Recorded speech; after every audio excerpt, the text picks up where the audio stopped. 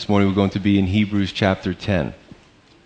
And the last time we looked at Christ's superior sacrifice and obeying God's will as a result of that. Today we're going to really group the rest of these verses into 6 responsibilities as a result of Christ's superior sacrifice. So verse 19.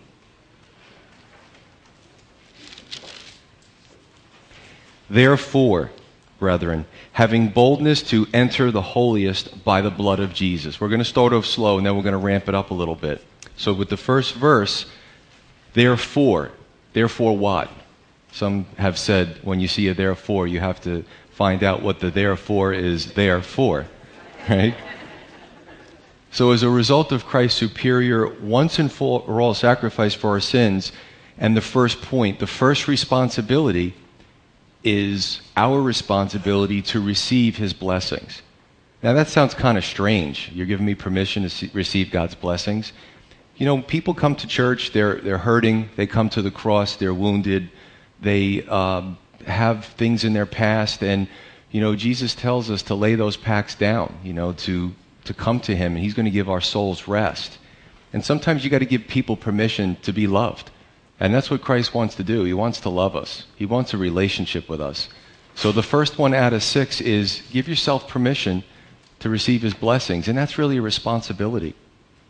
See, we boldly enter the holiest by the blood of Jesus, it says. And remember, in the Old Testament, actually this was still going on at the time that this letter was written to the Hebrews, the Holy of Holies was still there. The thick veil was still there. The separation between God and man was still there. Although in the new covenant and the new agreement, Christ gave permission, right? Through Him, we can have direct access to God. So I'm going to talk a little bit about transitional imagery. I'm not going to go too much into it because we've covered this the last few chapters. But transitional imagery is when you look at something from the old covenant, you look at the temple, you look at the veil, you look at the priest, and there's symbolism to that, and we've been through that. And then the author of Hebrews is saying, but Jesus, this is how He fulfilled that in the new covenant. This is how it's made better. So Jesus gives us access to God. In the Old Testament, the Holy of Holies was God's presence. It was limited when you could go in there, and only one person could do it, and only one time a year, and He had to bring a sacrifice. Now, what do we get? Access to God. The first one, Hebrews 4:16, I keep quoting this. We can come boldly through God's throne of grace, where we can receive mercy and grace in the time of need, in prayer. We actually are shuttled into His throne room when we pray. It's like we're right there with Him. Isn't that impressive?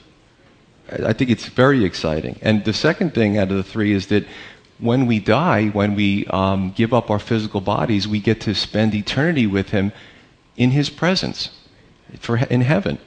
And also 3, while we're here, in addition to prayer, God is with us. He sends, a part of Him resides in us in the form of the Holy Spirit.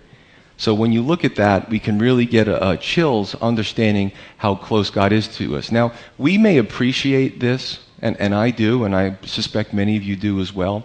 But you have to remember, to the Hebrew Christians, this was mind-blowing, because they were still in a system that separated them from God because of their sins. So for them to make this transition was amazing stuff. Verse 20. By a new and living way which He consecrated for us through the veil, that is His flesh. So Christ's flesh was as that veil that separated the presence of God in the temple from everybody else. Again, more transitional imagery. His crucified flesh, when He was struck down, when He bled and died for us on that cross, His flesh as the veil, in essence, was removed, and we were ushered into God's presence. And this brought on a new and living way. It brought on a new relationship, an interactive relationship. And if you're here this morning for the first time, this might be new to you. A lot of us grew up in religions, and we were told not to ask questions, and some of it was cold and unsettling. I'm here to tell you that the Bible says that you can have a relationship with the one who created you. Maybe foreign, but I think you're going to get used to it, and I think you're going to enjoy it when you get used to it. Right? So I thought about this new and living way, this relationship, and it's kind of funny because the way my house is situated, My office is on the first floor. It's a small office with a computer and a desk, and there's a window. And when I look out the window, I can see the driveway. And as I was studying this, I was alone. I don't like to be alone. I like to be with people. And as I'm reading this, my wife was coming into the driveway, and I thought, oh, great, she's home. We were having a discussion, and I just wanted to share some things with her. And I also looked at my watch, and 10 minutes from that time, my son was going to be getting off the bus. And he started his first year as a high schooler in 9th grade. Right? Pretty cool. So I wanted to talk to him too. And as I'm reading this, it clicked. I enjoy living relationships. My wife, my son, my brothers in Christ, my fellow pastors, my church people. It's a living relationship that I enjoy. And God wants us all to enjoy that with Him. Right? And I also thought about how much I look forward to talking with him after a long day, maybe on a drive home in prayer, just having a discussion with him. Verse 21. And having a high priest over the house of God. Again, more transitional imagery here. The high priest, Jesus as our high priest. We've covered this. 22. Let us draw near with a true heart in full assurance of faith, having our hearts sprinkled from an evil conscience and our bodies washed with pure water. So what happens is, now we get to the second responsibility. These are our responsibilities in our relationship towards God. Now, every relationship, two parties, has responsibilities. Because if one party does not follow through with their responsibilities, we hear words like estrangement, abandonment, divorce. That's what happens when one party doesn't fulfill it, no matter how much the other one tries. Now, one party has that free will. So in our relationship with God, in order to keep it alive, God does everything from His end. We also have some responsibilities. Number one, to draw near to Him with a true heart. In other words, we come to God in sincerity and truth, not pretentious, not like the Pharisees that Jesus spoke about. They put on a show in their pretend relationship with God. They were disingenuous. But we come to God with a true and sincere heart. 2, in full assurance of faith, confident of what God has done and what He's promised us at the cross. 3, our hearts sprinkled from an evil conscience. Again, that transitional imagery where they would sprinkle the blood on the people, right? That form of consecration to the people. Now, in the New Testament or the New Covenant, when we come to God, we come to Him on the same wavelength. What God says is good, I say is good. What God says is bad, I say is bad. That homologia in the Greek, the word for confession, homologia means same word. I say the same thing as God says. And I'll tell you what, our lives go a lot smoother when we start to come in line with what God's will is, instead of constantly trying to push Him to do our will. Not good. Have experience with that. It doesn't work that well. And 4, our bodies are washed with pure water. Now, in the Old Covenant, the priests would wash in the laver before they would do their service. Ephesians 5 tells us that Christ washed us, His church, in water. He presents us without spot or wrinkle to the Father. The water of the Word.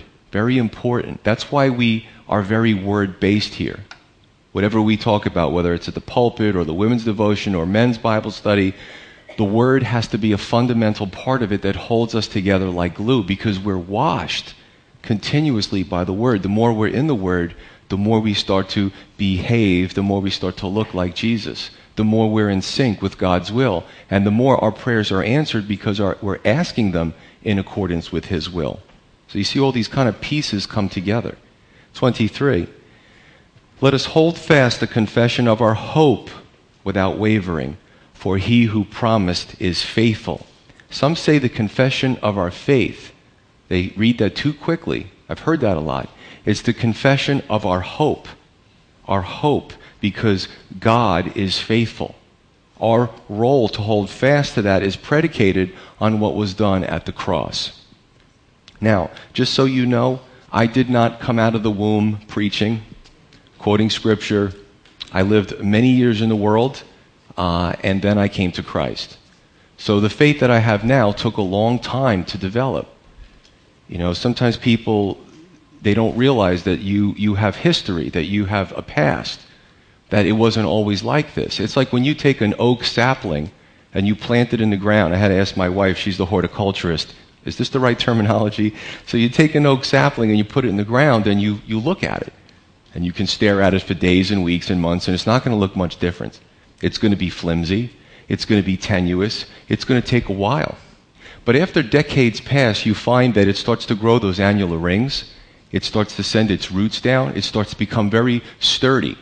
That even if a car veers off the road and hits it, it's probably going to have more damage to the car than to the oak. That's the way our faith and trust grows in the Lord. It doesn't happen overnight. So if you're not there yet, don't worry. People come to me all the time. I'm not there. It's been a few months, Pastor Joe, and I'm not there. Why are you putting so much pressure on yourself? Don't put it, God's not doing that to you.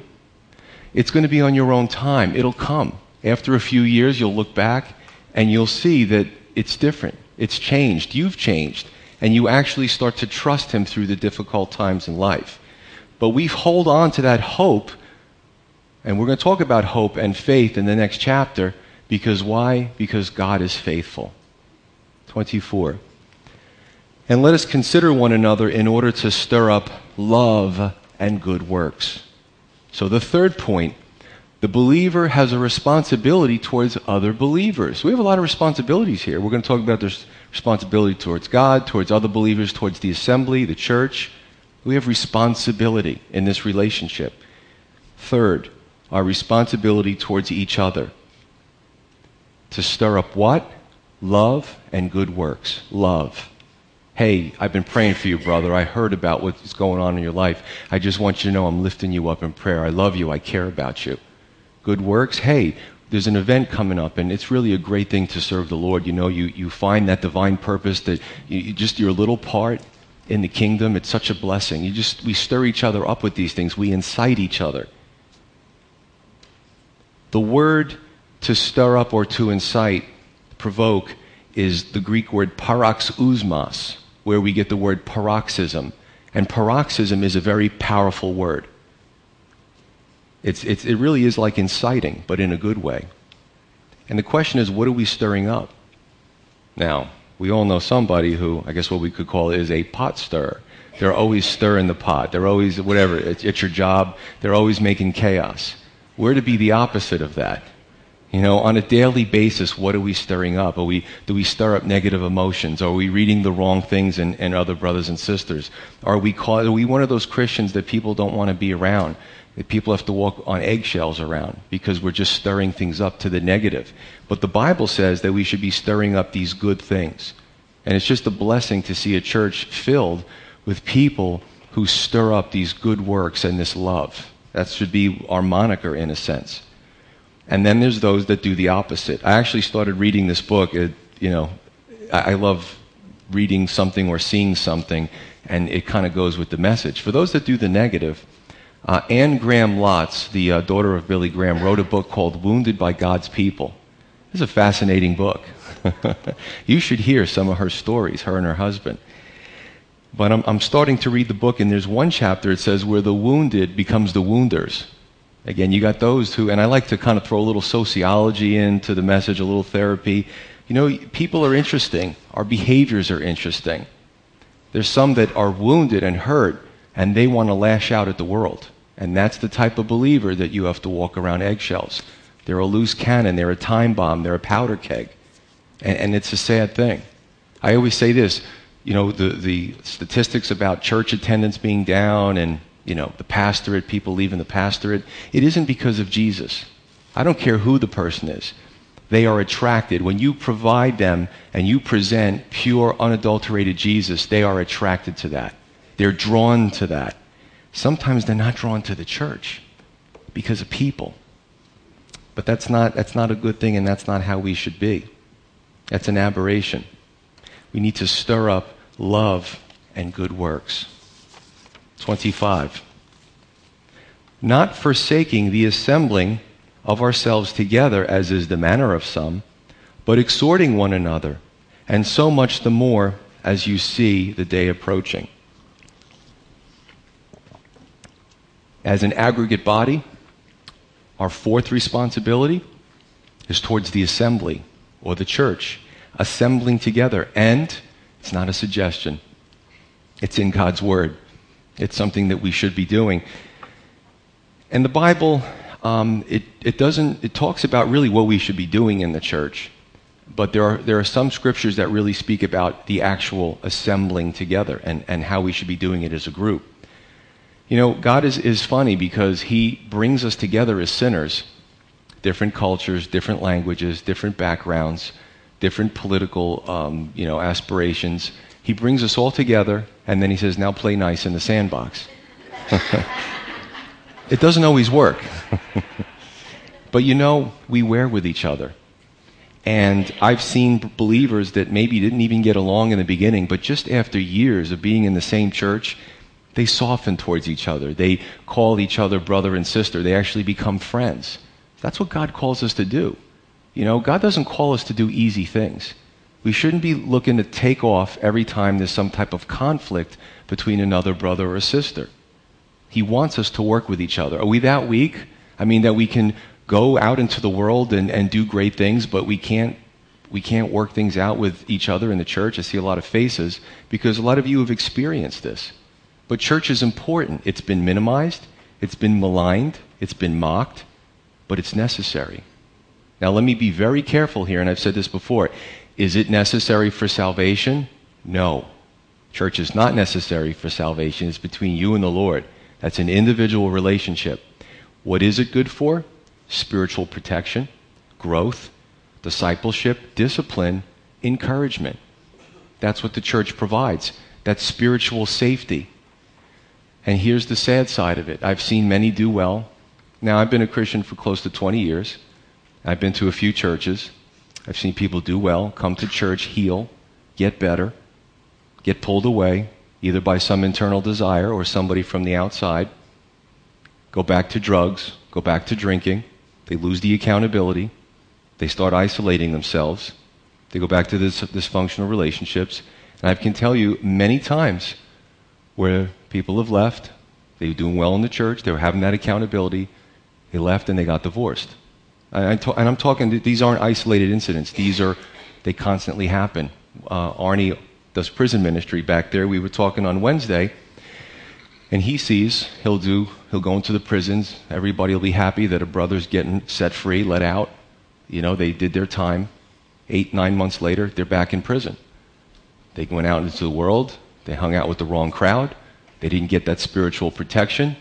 Got rearrested, got charged. They're back in prison. Listen, it is what it is. I have to speak about the good and the bad. Church is a place to get plugged in. God didn't make us spiritual creatures to be solitary creatures. He made us to gel together as a unit, as a functional body of Christ. I love so many things about what God does because He doesn't make it easy. If I said to you, come to the cross and life will get super easy, I would be lying to you. Sometimes it becomes more challenging. But remember, if God is with you, and God is in you, I can do all things through Christ who strengthens me. Right? 1 Peter 5 tells us that Satan prowls as a roaring lion, seeking who he can destroy and devour. He's a predator.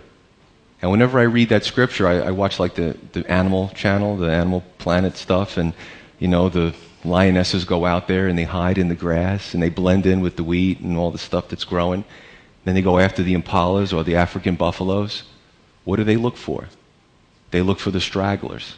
They look for the ones separated, the easy marks. And that's what Satan does.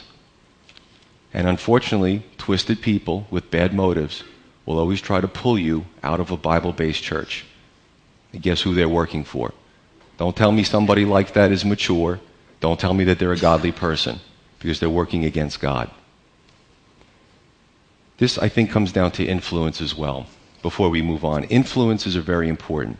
For those of us who have dominant personalities, we have to be careful how we influence others. Very important, because I believe that we will be held accountable as informal leaders, formal leaders, that type of person that can, create a following. Be very careful with that. Careful how you influence others. And when you're not doing it right, it's very important to tell that person, I was in the flesh. That's wrong. To the rest of us who have followers where we always seem to have to follow somebody, maybe we're weaker, we're always looking for somebody stronger to hang out with, to tell us what to do, to make our decisions for us, I believe those type of people will also be held accountable. And I think as a pastor, that's part of the most heartbreaking thing that we have to do, is we try to influence for good. We try to get the word out. We try to, do what God has called us to do, to stir up love and good works. And there's always those forces, some of them are in the church, that are pulling people to do the wrong thing. That's where it's painful to watch. I've seen it many times. Anyone who's a pastor will tell you the same thing. But our relationship to the assembly, to church, it's a two-way relationship. When we come to church, we go to church, and some people think we go to church to get something. I'm going to try this church. I'm going to see what it has to offer for me. Don't come to church without the attitude, what can I offer to the body? How can I be part of the body of Christ? Two-way relationship. As a matter of fact, it's so important. In the book of Revelation, at the end of chapter 1, pretty much 1, 2, and 3, Jesus speaks exclusively about the church. That's how important it was to Jesus Christ. That's right there in the beginning to the 7 churches. Across time, different types of churches, geographically, where they fit in time, in a sense. So it's very important to the Lord Jesus, and it should be important to us.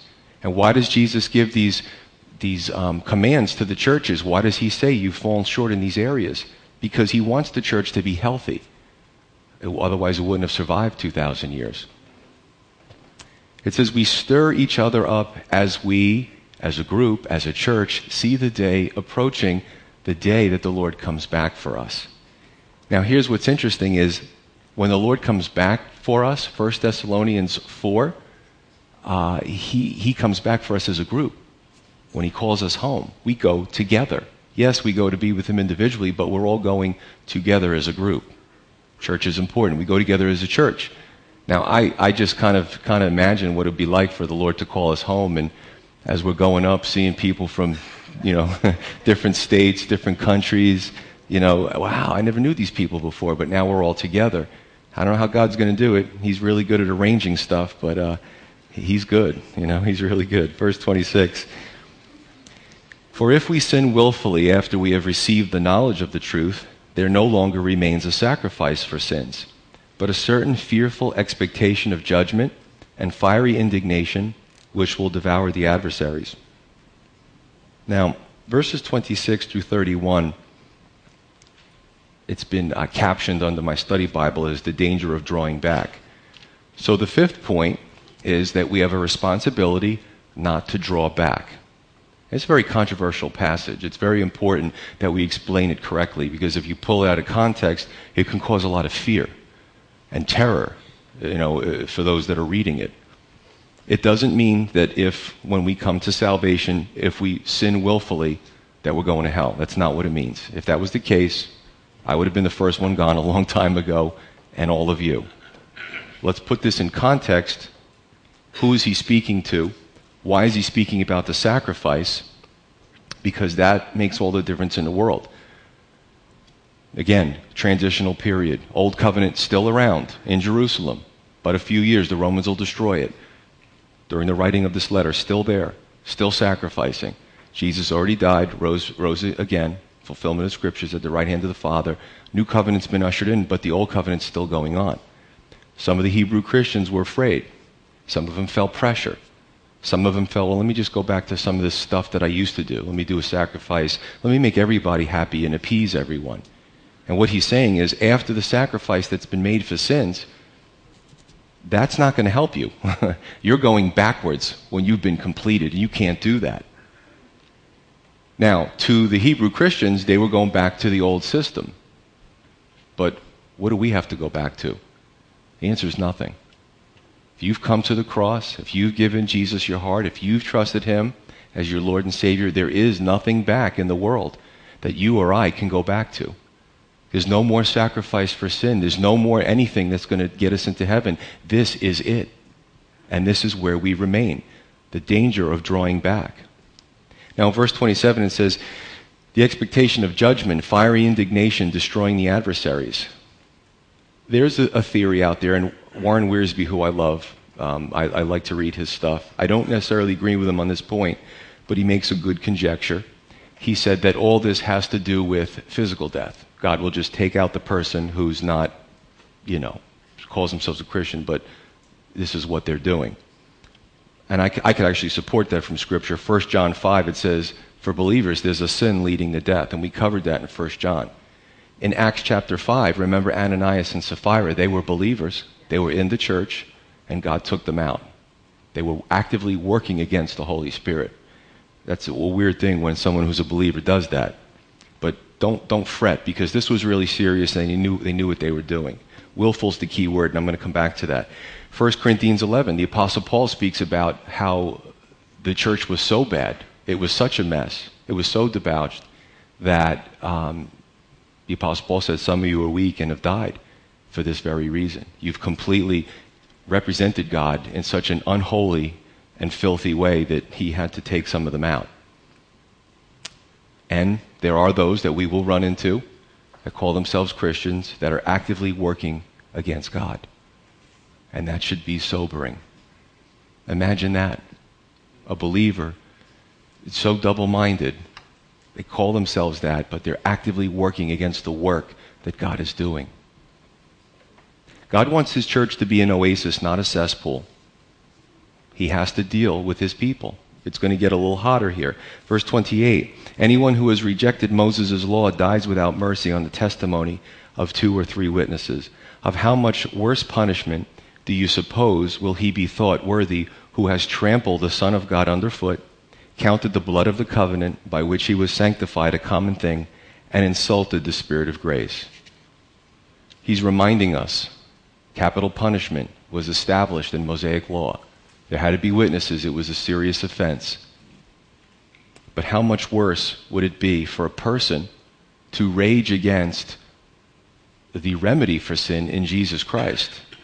How do you say in one breath, I'm a believer, and in the other breath you push people away from that sacrifice that Jesus made for us? Spiritual sins instead of societal sins. Trampling the Christ underfoot, figuratively of course. The blood of his covenant counted as a common thing. None of us would say that, right? I mean, Jesus died for our sins. How would we say, well, that's a common thing? That doesn't apply. It's not important. Has no power. And also insulting the Spirit of grace. God, I don't want your grace. Who doesn't want God's grace? We'd have to be crazy to have that attitude. But it wouldn't be in here if it wasn't possible. I take the opinion of, again, the Hebrew Christians were going backwards. They supposedly accepted Jesus as the Lord and Savior, and now they were going back to the beggarly things that brought them to the truth and completion, and this is for them. But again, people can still go back into the world. There's nothing for you. For all of you here, for me, there's nothing for us in the world. This is the only way. Nothing to go back to. Verse 30. For we know him who said, vengeance is mine, I will repay, says the Lord. And again, the Lord will judge his people. It is a fearful thing to fall into the hands of the living God. Not popular preaching, not a popular portion of Scripture, but necessary. For those who say, well, he's just talking about unbelievers. It's not what he says here. The Lord will judge his people. He did it in the Old Testament, Deuteronomy 32, vengeance is mine. Right? He did judge his people. He's a God of justice. And if he did it in the Old Testament, and he did it in the New Testament, I just covered Acts 5, 1 Corinthians 11, he will still continue to do it. Now, just for a little theological point, the hyper-Calvinist, the 5-point Calvinist, has trouble with this. Because the 5th point is called perseverance of the saints. I just read to you, or referenced 2 scriptures where the saints didn't persevere. So that's not accurate. Neither is limited atonement, neither is a few of them. The truth is, though, we get to decide how we will face God, in judgment or in grace. I'm going to choose grace.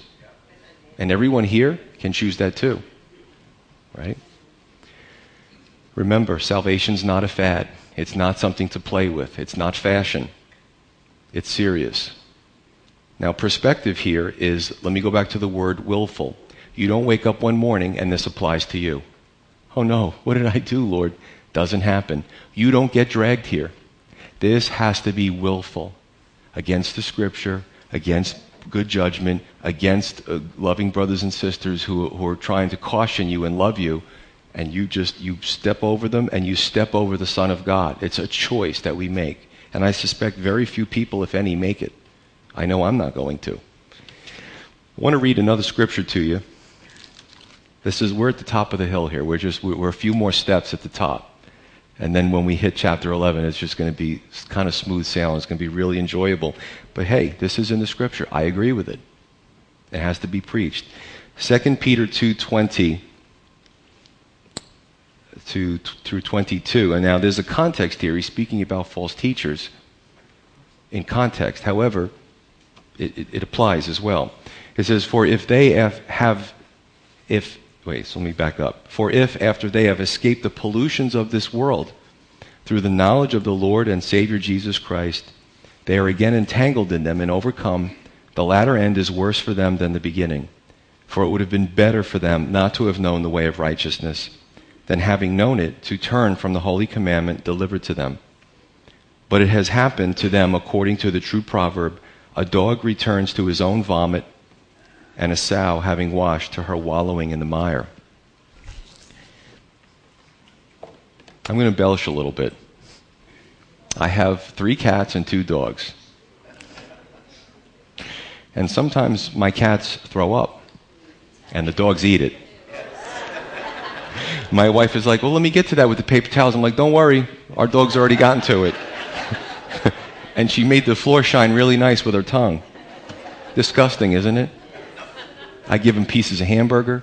Sometimes when I'm making myself an omelet, I give them some eggs. I treat my dogs good. Why they would want to eat puke, yak, throw up.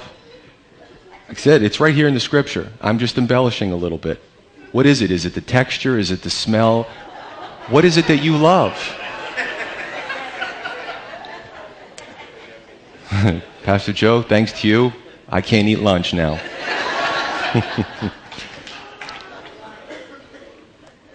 People do that, though. What is it in the world? I had a discussion with a young lady who grew up in the church, who was coming of age, and her parents brought her to me. And we had a discussion. And I said to her, I didn't grow up in the church. I didn't know Jesus. I lived a very difficult life. I sinned like crazy, and it affected me, and it still affects me. And she still was young, and I said at about 25, I became a Christian. I said, what is it about the dumpster that I crawled out of that makes you want to jump into? I said, let's be real. And my counseling's very, it's off the hook sometimes, but it makes you wake up. I crawled out of that dumpster of the world. Smelly, slimy, with lettuce hanging off my head. I got cleaned up. The Lord cleaned me up, and He set me and said, I want to use you now. And you're dying to get into that dumpster that I crawled out of. Why? What is it there that you're so attracted to? If that's your desire, then, no one's going to be able to stop you. You're a young lady now. But you'll see. And it's a shame because people go back to ridiculous things. They go back to their own puke. God wants to give them a fresh salmon with all the omega-3s in it and such. And they want to eat somebody else's yak that their stomach couldn't hold down. Okay, I'll leave it at that. But you get my point, right? Remember, God's hands, I don't fear. When I get to see Him and His hands are out, I'm not afraid of His hands. An abusive child will always be afraid of their father's hands. God's hands to me are loving and warm and reassuring because I come to Him washed in the blood of Jesus. And if you come to Him washed in the blood of Jesus, those hands in that way will be soft, tender, and reassuring and stroking for you as well. But it's your choice. In John 6, it says that many disciples left Jesus. Imagine that. When you don't read the whole Bible, you don't know half the stuff that's in there. You're just told what somebody wants you to hear from the pulpit. We covered John. In John 6, he had many disciples, believe it or not, that left him. Too much pressure. His teaching was getting ramped up, and they weren't having it. And he says, Jesus turned to Peter, he turned to the 12, and he said, are you going to go as well? And Peter said to him, to whom shall we go, Lord? You have the words of eternal life. we have believed and come to know that you are the Holy One of God. And I almost read from that, even if we wanted to leave, where are we going to go? Once you know the truth, you can't unknow the truth and go backwards. It doesn't make any sense. That's where I want to go as well. What about you? Verse 32. Hebrews 10, verse 32. But recall the former days in which, after you were illuminated or enlightened, you endured a great struggle with sufferings, partly while you were made a spectacle by both reproaches and tribulations, and partly while you became companion of those who were so treated. For you had compassion on me in my chains, hint, hint, and joyfully accepted the plundering of your goods, knowing that you have a better and an enduring possession for yourselves in heaven. The writer of Hebrews is reminding the Hebrew Christians, I know you're going through stuff right now, but remember the early days? Remember the days when you were on fire for the Lord? You know, the terminology doesn't change as we go into a different time period. It's still the same. Remember the trials that you endured. Remember the pain and the suffering, you know, the poor, the poverty that you endured. Do we all remember being on fire for the Lord? Has the fire gone out? Has anybody here lost that fire? And then I would ask, what happened? What distracted you? Is it worth it? You know, the Sardis Christians, Jesus had to tell them, you left me behind, back there somewhere. You need to repent and go back and remember and you know, start all over again. Come back to that relationship with me. You know, being on fire for the Lord. I still love my Lord as I did in the beginning. I still have that fire for Him. He still ministers to me. He still bails me out of trouble when I get into it. It's a relationship. It's a relationship. Now, the writer of Hebrews is anonymous, but apparently some visited him during his legal troubles. And I think that I'm just going to come out. I've been good for 10 chapters. I believe that this is the Apostle Paul. I know I've said this before. And I've been good. I haven't slipped up and said Paul said. I keep saying the writer of Hebrews says. But I think now I'm going to do the talk show circuit. I mean, I am so convinced that this is Paul. Not only in his legal troubles was he visited, but he speaks in some of the scripture as Romans. He uses a lot of great legal jargon. He knows so much about the Old Testament and the sacrificial system. He goes so deep into it, and he's so confident in going so deep that it makes our head spin when we read it. And some of it's very weighty and heady. So again, this is where my opinion comes in. You don't have to agree with it, but I believe that the Apostle Paul wrote this. And we'll move on. Verse 35. Therefore, do not cast away your confidence, which has great reward. For you have need of endurance, so that after you have done the will of God, you may receive the promise. The sixth and last point that we come to for this morning is we have a responsibility to go the distance, to cross the finish line. God will help you, but we have to give it an effort. He says you need endurance. Galatians 6:9 is a great scripture. It says, do not grow weary in doing good, for in due time we will receive the reward if we do not lose heart. Would a scripture be written to caution us not to do something if it wasn't possible? No. Why would God waste His breath? Why would He waste His words? Some of us grow weary in doing good. And if you're really doing good and you're really working with the Lord, the opposition is going to come hot and heavy. And you're going to sit back. And listen, I have these moments and you just sit back and you're like, oh, can I get a break? It's exhausting. But he says that we have to continue. The more that you do good, the more you stir up others to love and good works, the more that you're moved by God and you're fulfilling His purposes, the more you're going to be opposed. So, don't grow weary. Hang in there. Cross the finish line. Hold out until the end, till the trumpet, till the day approaches. As a church, we see it. Some need endurance to push further. Today, some of you may need a push. And this morning, aren't you glad that we're in this portion of Scripture instead of suntanning or something? Because this is the encouragement God is speaking to you through His Word. And I love it when people come up to me and They're so individualistic. That message was for me. Like for nobody else. And 20 people will say that, and I love that because God is He's reaching each person individually. It's amazing how He can do that. He can hit us individually, but He can also hit us as a group. That's the beauty of God's Word. It has that much power. Before I became a Christian, I read all the other holy books. Uninspiring because the Holy Spirit was not a part of it. They're just words on a paper. You could read something by your favorite author and it can be moving, but it's only fleeting. It's temporary. It's not enough to guide you through your life. This is God's Word. Verse 37. Last few verses. For yet a little while, and He who is coming will come and not tarry. But the just shall live by faith. But if anyone draws back, my soul has no pleasure in him. But we are not of those who draw back to perdition or destruction, but of those who believe to the saving of the soul. All right? Quoted in Habakkuk 2:4, which we covered in the book of Habakkuk. And actually, Habakkuk has been quoted several times in the New Testament in different forms. But mankind sees 2,000 years as a long time. God sees it as a drop in the bucket. And again, God, puts us in two camps. And He gives us the choice to decide which camp we want to be in. So for this one, the first camp is the one that perseveres to the end. They make it over the finish line. The just are justified, are declared righteous because they live by faith. They trust God and what He did at the cross. And then the second camp, the ones who draw back, the Lord has no pleasure in it.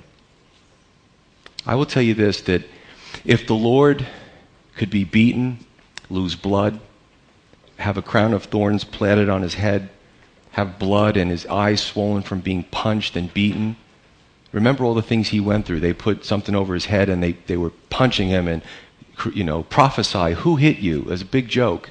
So his eyes were probably just the whole night without sleep, losing blood, in pain, and He took that cross and He went up that hill. It wasn't a short distance. Calculate the distance between, it's pretty good distance. I think they have it close to a mile. Some have been there and actually done based on where He might have been. He took that big wooden cross and He went up the hill because of me. He went the distance. He didn't complain. And I really believe this, that as He was going up that hill, as He was being crucified, obviously He died for my sins. So the thought of me must have come to His mind. I wasn't even born yet. The thought of you, the thought of everyone here dying for your sins. Some will tell you, limited atonement. Jesus He's very limited about who He atoned for. No, He took the sins of the world upon Him. And I will tell you this, if Jesus could make it up that hill for me, then I could make it to the finish line. This is better than a Rocky Balboa movie, isn't it? He just got beat up. Jesus got crucified. What do we do in life? What do we do that we make it through? Another sale, if we're in business, another sale. But for God, I just can't do it.